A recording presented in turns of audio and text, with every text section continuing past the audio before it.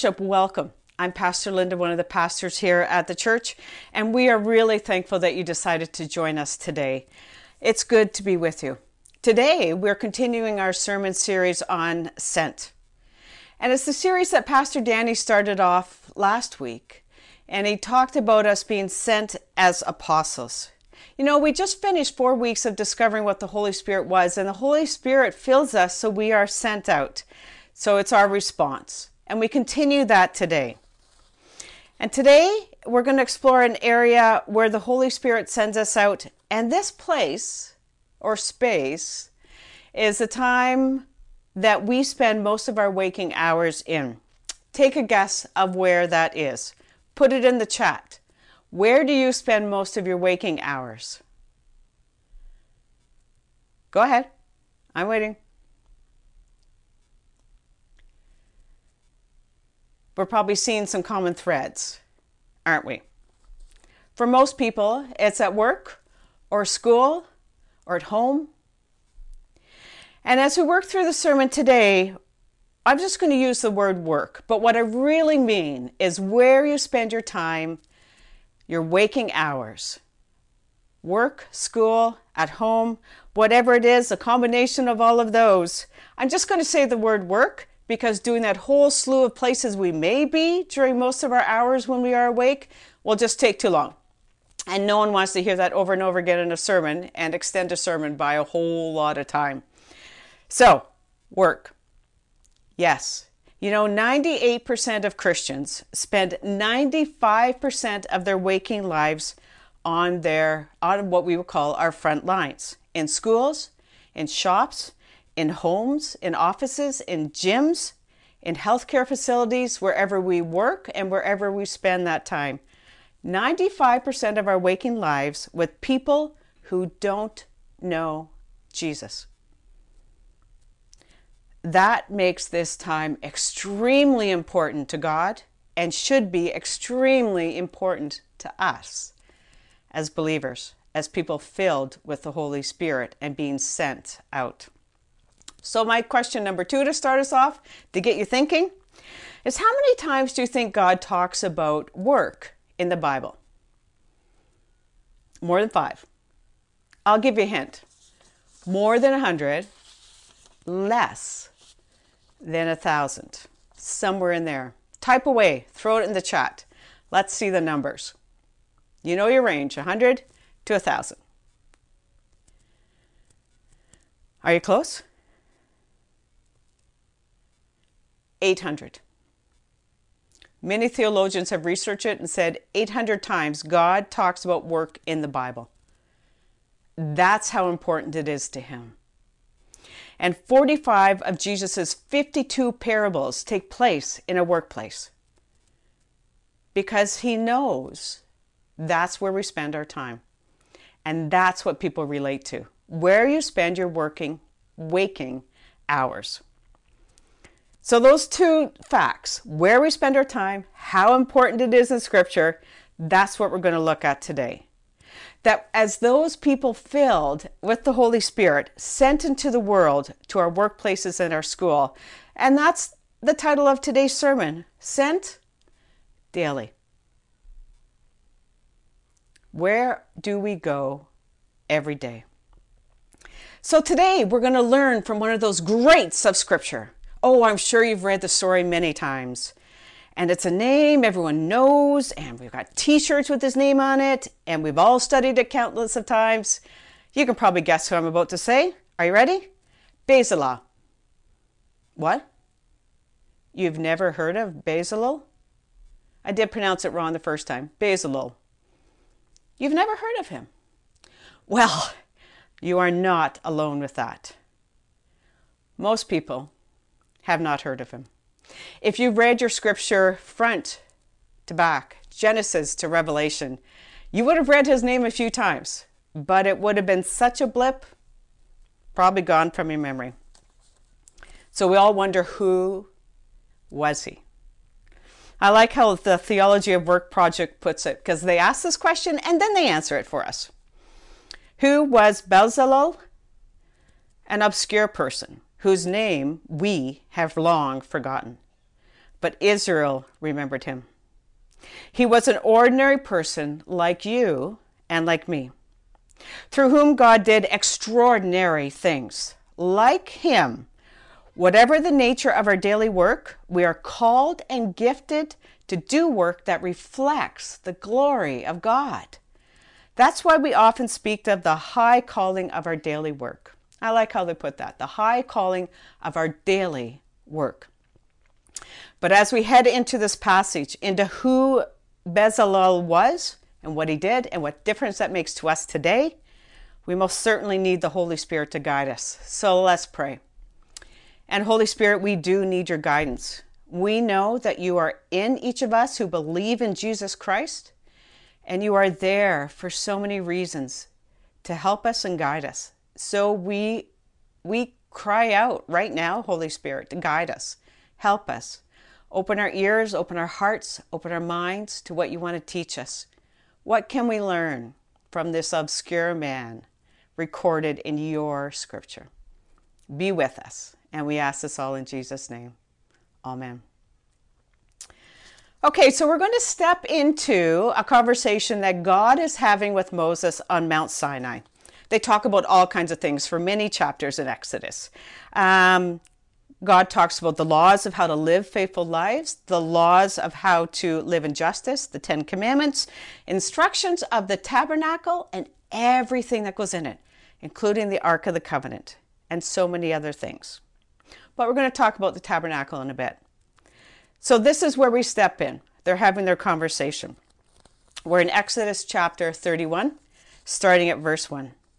Then the Lord said to Moses, "See, I have chosen Bezalel, son of Uri, the son of Hur, of the tribe of Judah, and I have filled him with the Spirit of God, with wisdom, with understanding, with knowledge, and all kinds of skills, to make artistic designs for work in gold, silver, and bronze, to cut and set stones, to work in wood, and engage in all kinds of crafts." So who was Bezalel? Well, from that scripture, we know he's the son of Uri, the grandson of Hur. Now, Hur was his grandfather, and he's mentioned in a few earlier wars with Moses. He helped hold up Moses' arms when a war was going on, but we have known nothing of his father. This is the only mention of him. And, most theologians agree that due to the timing, of course, his grandfather would have been a slave in Egypt, his father would have been a slave in Egypt, and most likely, Bezalel was a slave in Egypt also. Young, but he still would have been a slave, and that would have been all he had known until Moses took them out of Egypt. So he was probably untrained, uneducated in kind of the world standards. What's interesting is that his name means in the shadow or protection of God. I love that. In the shadow or protection of God. Now, it's probably easier to say what we don't know about Bezalel. We know that he is no hero of the faith because we don't really know who he is. He's not seen as a warrior like his father. He's never mentioned as a leader or a wise person or, all the jobs he did before this. Nothing. So you know what? He really is a common person like me and like you. And yet, he is first mentioned in this passage, and we read about him in chapters 36 and 39 of Exodus as the tabernacle and everything in it is being created. He has a huge impact for this little time period, for his work. So what did he do? Yeah, he worked. It is as simple as that. He worked. Like so many of you and I, wherever you spend most of your waking time, work. Where we are sent daily. You see, work is God's design. Think back to creation. In the beginning, God created. He worked. And then he created Adam and Eve and put them in the garden and said, take care of it, work. And so we are called to work. God designed us that way. And yet, as one theologian said, at this point in the Israelites' history, they were working as slaves in Egypt. No freedom, had to do what they were told. And when they came out of Egypt, as this theologian puts it, they were free from slavery. but they were not free from working. But they had gained a freedom to love and serve the Lord through work in every aspect of life. That's what we live in.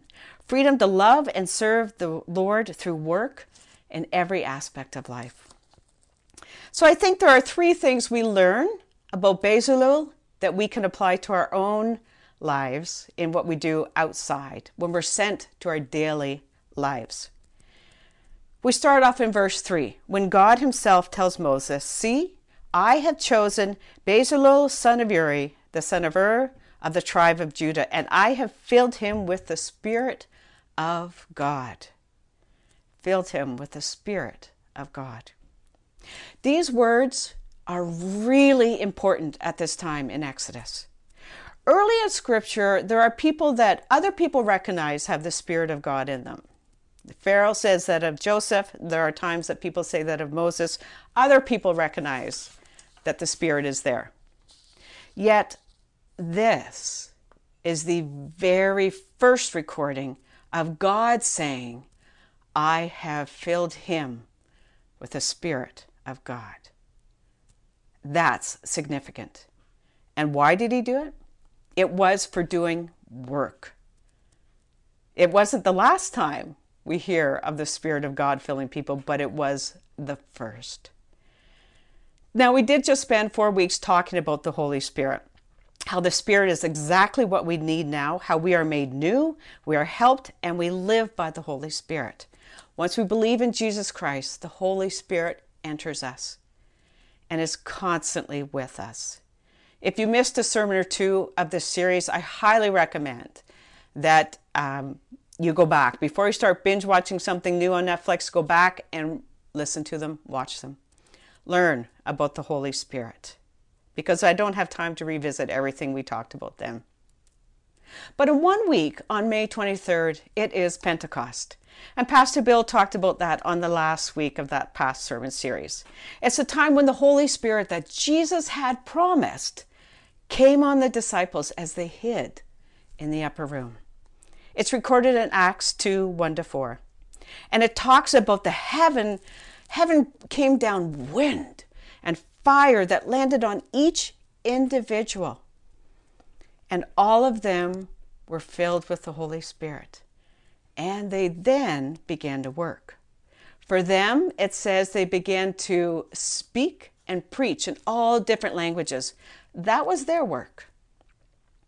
That's what God called them to do. And the Holy Spirit, once it was in them, enabled them to do that.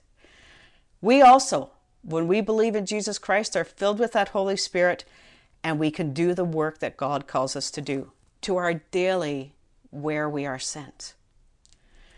I love how Dr. Bossinger says in this.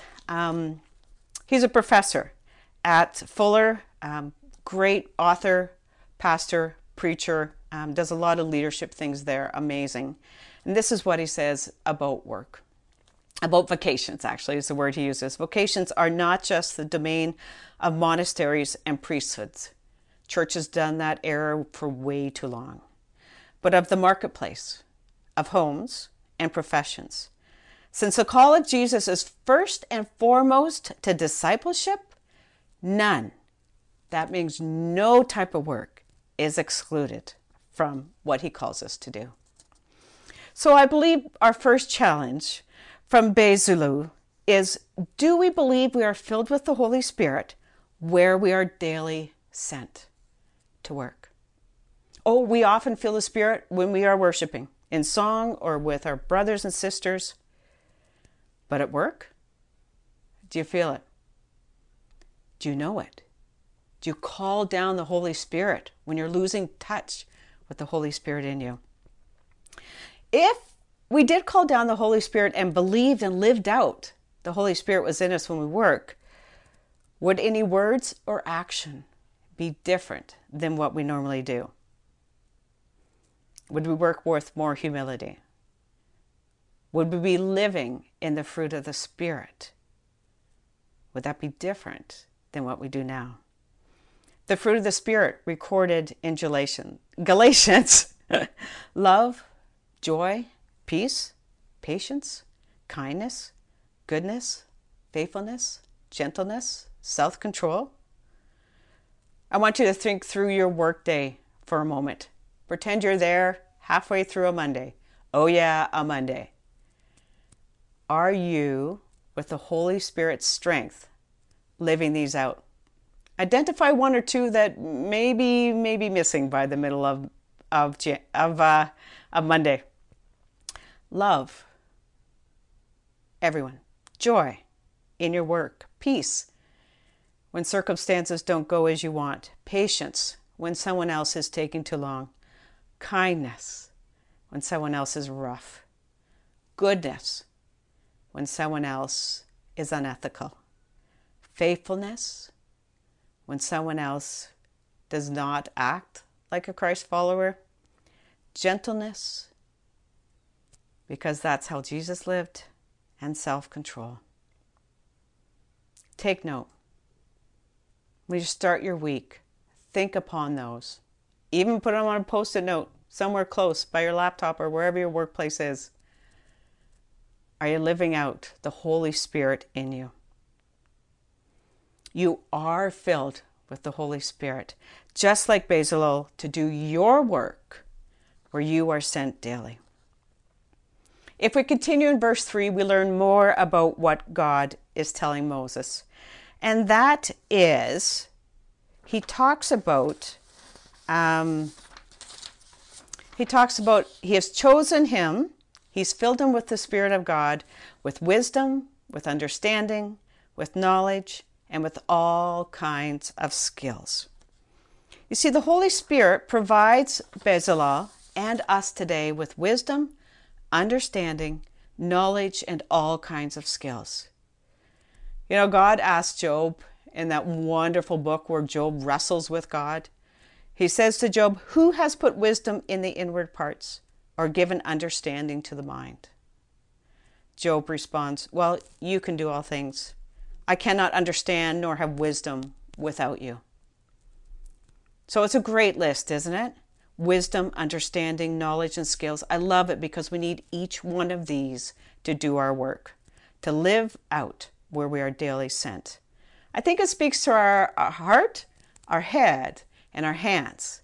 Because the Holy Spirit provides us with the wisdom, which actually really does reveal our heart often. Do we take advice? Do we reflect on what other people are saying or doing? Or do we just, our heart is hard and we think we're right? Do we discern with God and in humility take what is wise in what we are being taught and what we are learning? Do we understand that it takes dialogue and humility again of the heart to realize that we don't know it all and we are continuously learning? Do we have the knowledge that allows our heads to make good decisions? We pour in knowledge. Is it the right knowledge? Does it help us make decisions? And the skills of all kinds? Wow, that's a lot to do with physically what we do with our hands. Even if you're but on a keyboard all day, that's the work of your hands and the work of your mind and the work of your heart.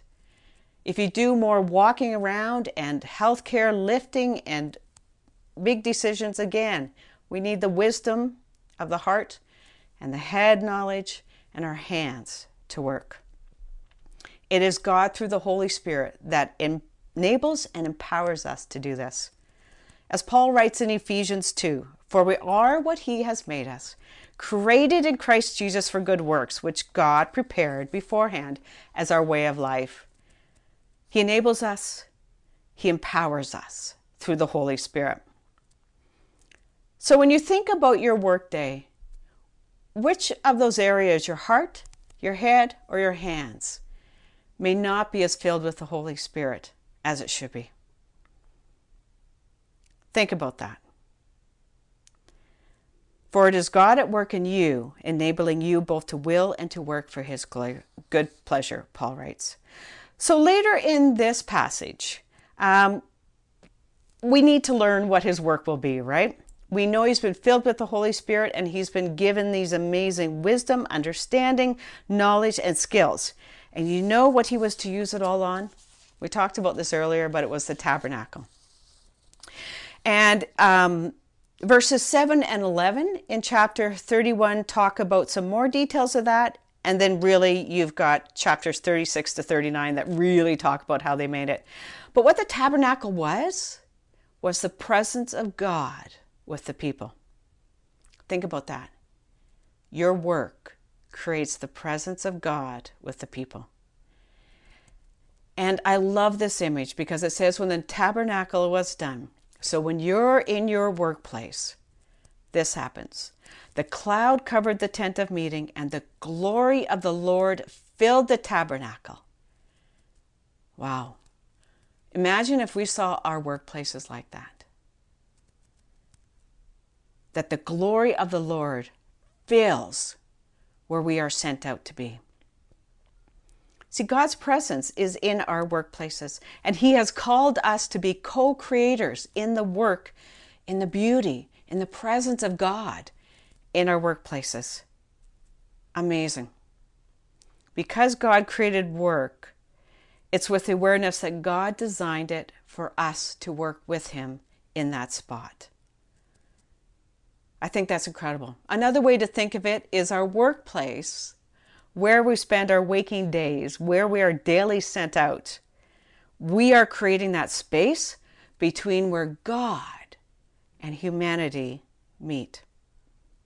That's our role, our work, as a person filled with the Holy Spirit. Wow, that's challenging, isn't it? Think of that. You get on calls, you walk in the door at work, you go to school. Do you see God's presence there? Seek it out. It is there. Do you realize you're bringing the beauty and presence of God into that space? If we believe that, then this verse would be what people see.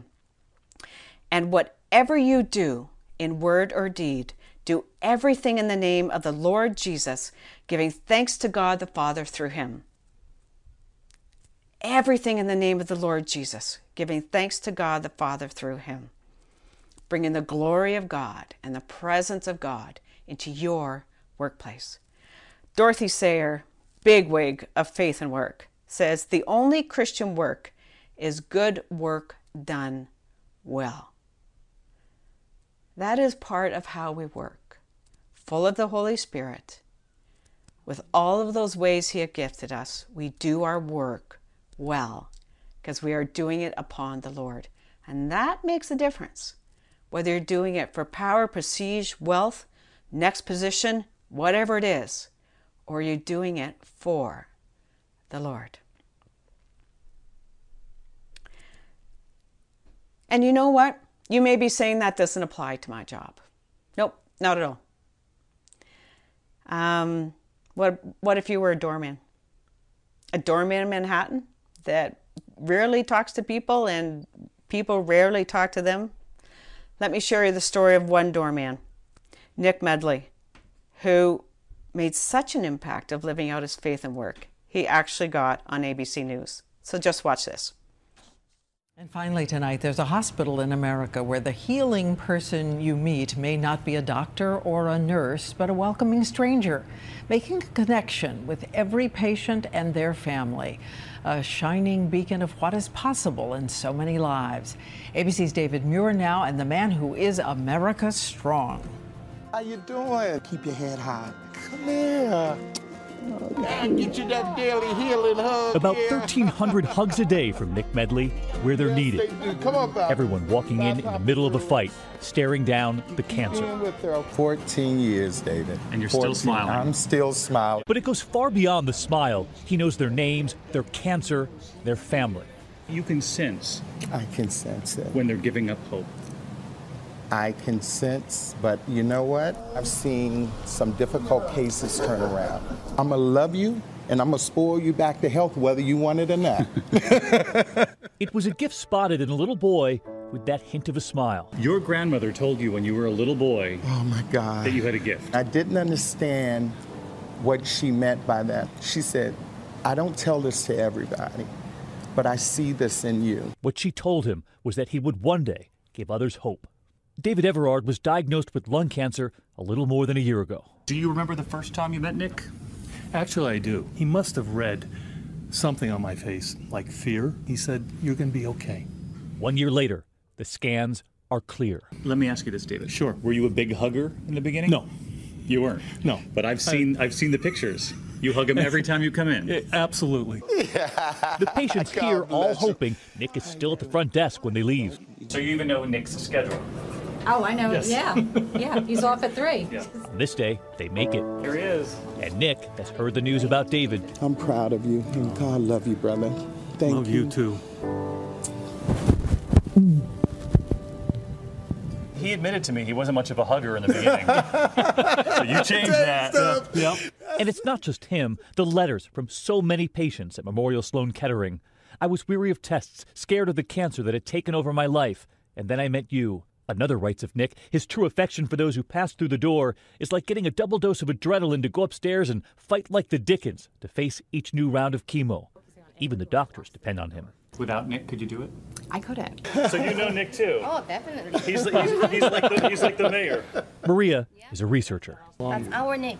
This is our Nick. And through those glass doors tonight, he's cleaning up his desk, preparing for 1,300 more hugs tomorrow.